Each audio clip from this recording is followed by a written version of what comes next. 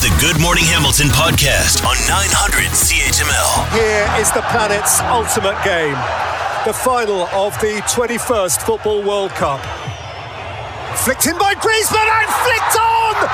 And France take the lead in the World Cup final! The FIFA World Cup will kick off this Sunday in Qatar. 32 nations, including Canada, for the first time since 1986, will be trying to hoist soccer's golden prize. This tournament, as you probably know, is a mega money maker for sponsors. But at least one company, we'll get to this in a few minutes with our guest, is reaching for a red card, and we'll tell you why. Moshe Lander is a senior economics lecturer at Concordia University and joins us now on Good Morning Hamilton. Moshe, good morning. How are you?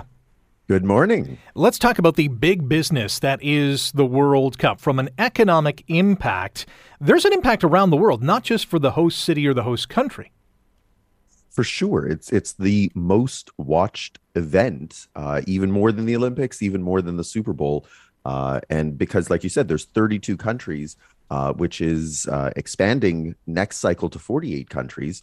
It involves a large part of the world. I mean, there's a reason it's called the World Cup. And so even if your country isn't necessarily participating, a neighboring country probably is. And soccer is one of those sports that is the world sport much more so than anything that we offer in North America. And there's a difference between the Olympics, which includes many more nations. I mean, we're into the hundreds, but it's really fractured in terms of fandom because there's so many different sports.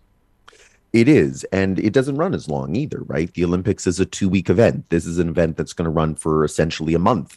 So it also has more individual events. So where you were saying, the Olympics has a whole bunch of different competitions, 32 teams playing round robin is going to generate a lot of matches. And so we're going to see wall to wall pretty much for 2 weeks, nothing but soccer on TV. And so that creates a whole bunch of additional programming as well, right? Pre-game, post-game, highlights, podcasts are now being developed that are just going to cover World Cup. So it creates this monster of programming that goes well beyond than just the number of games itself. Our guest on Good Morning Hamilton on 900 CHML, Moshe Lander, senior economics lecturer at Concordia University. We're talking about the big business that is the FIFA World Cup, which kicks off in Qatar this Sunday.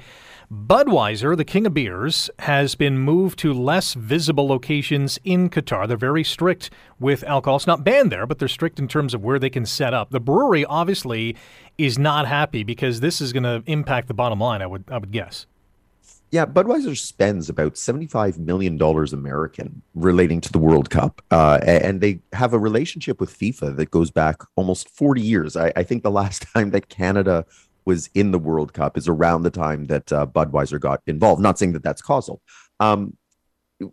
Recently, they were told that their beer tents are going to be relegated to kind of second best locations. But this is like a last minute decision, and it appears that it's coming from the Qatari royal family rather than FIFA itself. And so this has Budweiser infuriated that they've known that they were going to host the World Cup for a decade, and now less than a week before the event, they decide this is an issue. It does have them upset. And of course, it is going to affect then the ability for people to get their alcohol on in what's essentially a dry country. There is also a booze-related story of interest closer to home. Bars in Ontario, especially many of those in the Toronto area, want to be able to serve booze while the games are on. Now, some of those games are starting as early as 5 in the morning, others at around 8. They're hoping to serve alcohol before 9, which right now is against that city's bylaw.